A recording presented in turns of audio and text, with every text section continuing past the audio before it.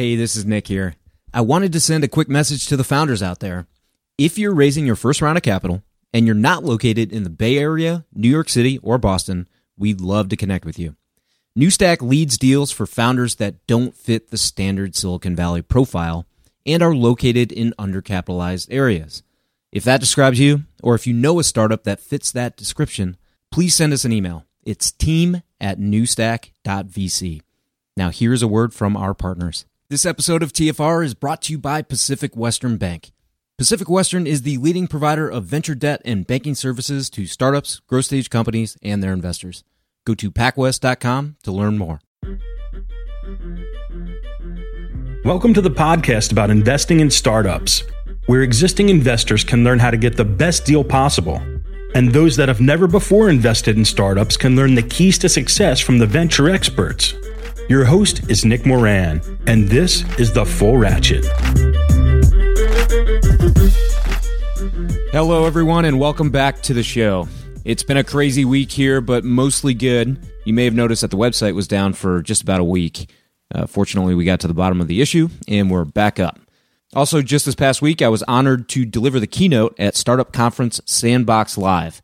Big thanks to Christopher Lomax for inviting me to speak. I was fortunate to make some great new connections and also connect in person with some TFR fans.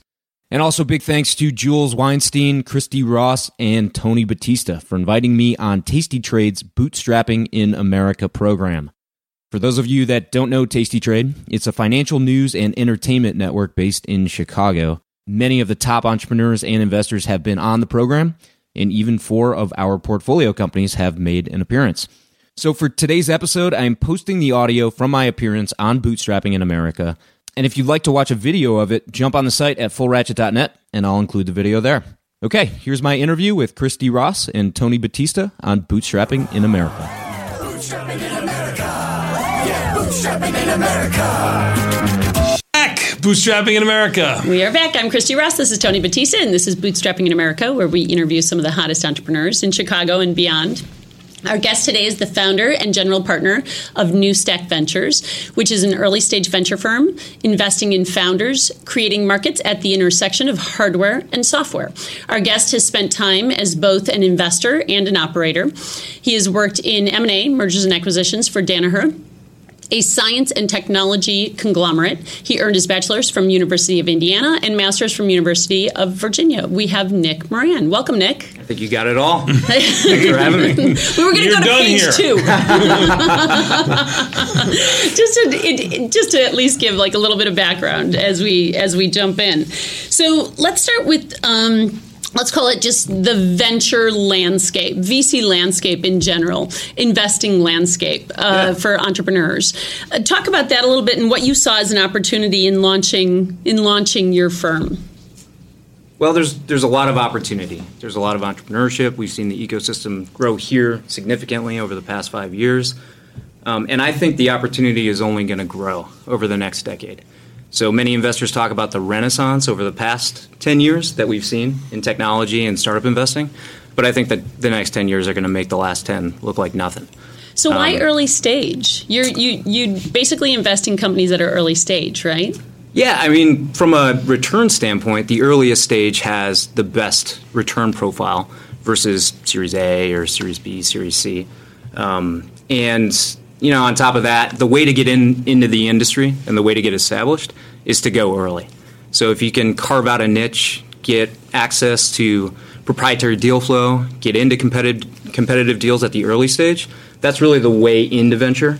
I wouldn't be able to go out and raise a $200 million fund and operate at the Series B stage out the gate. So it's actually not a double-edged sword, but there's 2 ways to look at it. The first thing you mentioned was opportunity, and I would imagine with the new ventures, meaning a new early startup getting in early, the goal of a larger win is there. You also have the goal of the larger risk, but less money into it, so number of occurrences pretty much kind of dominates, I would imagine. Absolutely. Risk profile is much higher, return profile is higher, but you can mitigate the risk profile by diversifying. Sure. So, you know, my investments will be in 30-plus companies for my fund to manage some of that diversification and the risk. And what would you say is your horizon, your timeline on that, right? Because you have some that come in late stage and say this is going to be, we're on a 5-year horizon, right, or even a 7-year, or a 2-year. Sure. Do you have something that you come in with a preconceived notion of where you want to exit? Tomorrow would be the horizon? If we could, if only. Tomorrow? ROIs would be nice. What your true expectations are? Yeah, the true expectation is typically a 10-year fund life. So people operating at my stage usually have about a 10-year fund life, pre-seed seed. Okay. And so how involved do you personally get in these companies? Pretty involved. I mean, so I was an operator. I built a product, a very successful product. It was a hardware product that also had a SaaS offering on top of it and used a consumable as well. And so I look for businesses that have that business model. It's the intersection of hardware and software with a recurring revenue stream. So if I can find a business like that, I can help from an operational standpoint because I was an operator and I built a product and I spent many years doing that. And I can help from a fundraising standpoint. So I've got what I think is probably one of the largest networks for a Midwest VC. I've driven my network through my podcast, and so I have access to a lot of Series A and Series B venture capitalists that other folks don't. So I'm trying not only to invest in the best early-stage companies, but accelerate my existing portfolio. Take the Jonathan Trebles or the David Cohns you've had on the show, and take them and get them funding from the best VCs in the country at the highest valuations. So talk about your podcast a little bit. Yeah. What do you, how long have you been doing it, and what are the topics that you're normally covering? Yeah, so we were the first venture capital podcast. We launched just about 3 years ago. Andreessen Horowitz launched their podcast the same month. But yeah, it's the best rated and reviewed podcast on iTunes. I interview venture capitalists and super angels. So some of the folks that you've had on the program, I've had as well. It's national in focus, so it's not Chicago focused, but I have had some Chicago VCs on the program. And yeah, I've built a nice audience of folks, entrepreneurs and investors that listen, and I've been able to sort of migrate those people to my investment vehicle. So my angel group, which exists online, is called a syndicate on AngelList. Whoa, I'm Italian. Let's not talk about the syndicate. It's alleged. It's alleged, okay? Alleged syndicate. No. The alleged syndicate, yeah. Okay. It's about 140 folks, so accredited angels across the country. What's a super angel? You just mentioned that. Is that somebody who's really, really, really accredited? Yeah. Super angels are folks that usually invest $50,000 and above per deal. Very cool. Your regular angel, our minimums are low, $2,500. Got it. So if you're an angel and you want to build a diversified portfolio, you can opt into the group. It's no fee, no membership, no initiation, and then you get to see what we're investing in, and you can opt into those if you want at really low minimums. So it's a way as a startup investor to build a diversified portfolio. Whereas most folks, at least the way I started, I was cutting $50K checks per deal, and then my investable assets in this asset class were evaporating quickly. Right. So I had to figure out better ways to diversify and provide that same benefit to others. Right. So I have one more question on your podcast. What are some of the questions that you really focus on? What are some of the specific questions you ask when you interview them? Yeah, so I started out with what I call VC 101 and Angel 101. So the first 10 episodes are like, what's the difference between a VC and an angel? What's deal flow? What are the stages of financing? What does a term sheet look like? What are the important control and economic terms in a term sheet? So I started out with 101, then we went to 201 and 301. So it really operates like an education program, and now we're into all the electives. So I had David Cowan on, one of the most famous investors in the country. He's at Bessemer, Midas list guy, and he talked about space tech investing because he's got a thesis around space technology and CubeSats and whatnot. So yeah, we go into the electives. I'll go deep on space. I'll go deep on hardware, artificial intelligence. Take your pick. I love that. So, for sure. So I'm going to jump back then to the smaller investors. Yes. Just $2,500. So what's the demographic of your investors? Are they mostly older, or do you get some younger angel investors? Yeah, we've got some young angel investors. I think the youngest is probably 25. So some people, that had a technology exit at a really young age. Maybe they were a trader and they did well. So yeah, I would say the average age range is probably 25 to 45, somewhere in there. Okay. Lots of folks in their 30s. Right. So your traditional localized angel group, we have a bunch of those here in Chicago. The demographic is a little older. It's a little more of a social club. whereas mine skews a little younger, more technologists, more entrepreneurs that have had successes. Sure. So you had background in M&A. I mean, doing mergers and acquisitions. What, really looking at that now, being able to apply that to what you're doing here seems, it's a no-brainer, right? I mean, all of that skill set you can apply here. But what are some of the biggest experiences or most notable experiences that you went through on the M&A team that you now can apply? It's a good question. I think I learned how to construct a thesis. So they gave me, I was in the aerospace and defense group. It was about $1 billion in revenue in companies. And they gave me the license to create a thesis. So what subsectors of aerospace and defense should we operate in? Why should we play there? And then who are the companies that are in that segment that we should either target for acquisition or make an investment in? So crafting a thesis, crafting a strategy, and knowing where your strengths are as an investor is probably the best toolkit I got from that and have applied to NewStack. How many different deals have you been in when you look back at your career? Over 30. Yeah. Yeah. And how many companies are you invested in right now? So between my partner and I, we've done over 80 deals. But as an active lead investor doing a six-figure check, we've done 6. Okay. A few of which are in Chicago. Social security number is... Yeah. Just trying to get it in there real quick. Sorry about that. I'll tell you after the show. How's that? There you go. And so you have 6. It's like having children, though. You can't necessarily pick your favorite one. Yeah.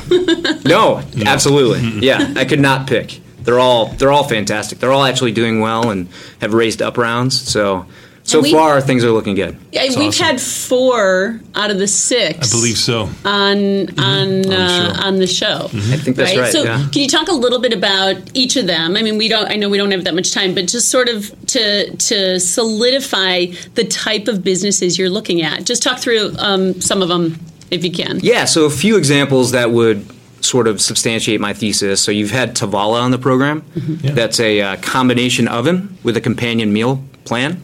So it's kind of like Blue Apron or plated, but you don't have to actually make the meal.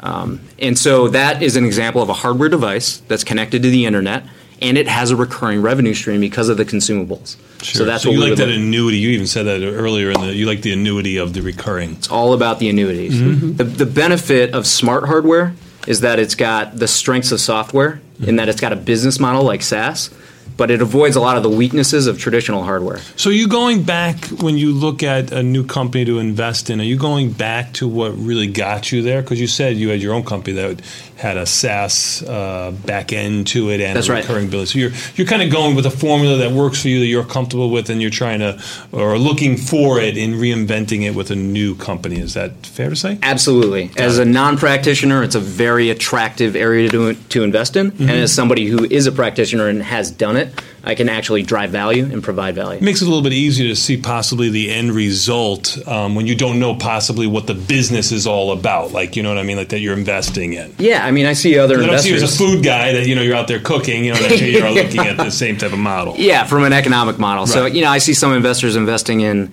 dog walking companies and space tech. And I don't know how the heck they can evaluate those two businesses efficiently and know what the levers for success are. So the future of venture is really in specialization, either sector specialization or business model specialization. The generalists are tending to die out. And that's part of the problem with all these new seed funds. We can talk more about that if you want, but there's lots of generalists around that really aren't differentiating and providing any value. Yeah, talk about that a little bit more, because I think that's something that you see all the time. I mean, part of the reason some entrepreneurs want to just find capital, right? Yes. Especially when they're that seed stage, they're just happy they found someone to back them.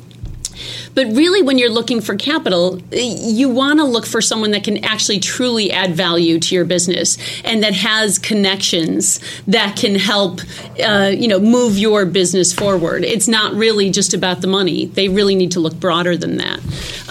But I think that there's that problem is where there are way too many generalists. You're right. So you're right on. You actually hit all 3 areas. So there's 3 ways that VCs win. And it's established. This is known. You can look at the Valley and see who's won and how they've won. One is by having a superior network. So we call these the access VCs. So they see the most deal flow. That's their tagline. We see everything. Then there's the opportunity VCs. These are the people that have built a brand. So founders want them. They want them in the round. They've got a venture firm that everyone knows that creates a ton of value. So those are the opportunity VCs. And then the third bucket is really the capability VCs. So those are the folks that have a specialty in a certain area. They've got a focus. They can really drive value, and they can select the right opportunities. So if you're not doing one of those three things, if you're just a generalist and don't have a network advantage, a branding advantage, or an expertise advantage, it's not going to look good for you. And what I'm trying to do at NewStack is all three. So the podcast has helped with the brand. It's helped me build a huge network across the country, and I've got expertise in the hardware segment. So. And that's something we do here because we have the content that actually helps our investors, helps our traders, and we provide the technology and we provide ultimately the brokerage firm. So it really is about providing sort of that holistic approach. There you go. So I totally get it. Well, so how can someone reach you? You can email me, nick@fullratchet.net, nick@newstack.vc. I'm on Twitter. It's @thefullratchet. So, yeah, reach out. That's great. Fantastic. Well, we wish you the best of luck. Thanks so much for having me. Thanks so much for coming on, Nick. We're going to take a quick 90-second break. We're going to come back. We got Liz and Jenny next. Let's Stay Straight Live.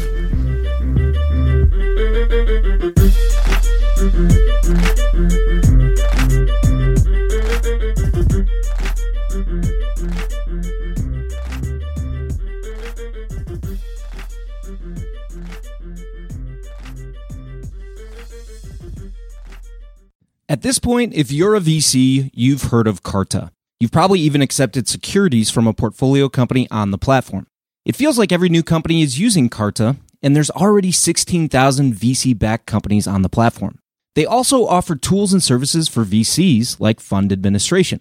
Carta has an army of fund accountants delivering high-quality service and dedicated teams of engineers, constantly improving the functionality of their user-friendly investor platform with in-app quarterly reporting, real-time fund metrics, LP portals, and more. It's also easy to switch from an existing fund administrator or to augment your in-house team with their service. Learn more about their services at carta.com/investors. And this episode of TFR is brought to you by Pacific Western Bank. Pacific Western specializes in providing financial services to startups, growth stage companies, and their investors, helping to navigate financial obstacles by providing access to funds and expertise. Pacific Western's customized products and team of venture banking specialists provides a banking experience designed specifically with startups and VCs in mind. If you run a tech company or if you invest in tech companies, it's strongly advisable that you build a relationship with the folks at Pacific Western. Go to pacwest.com to learn more.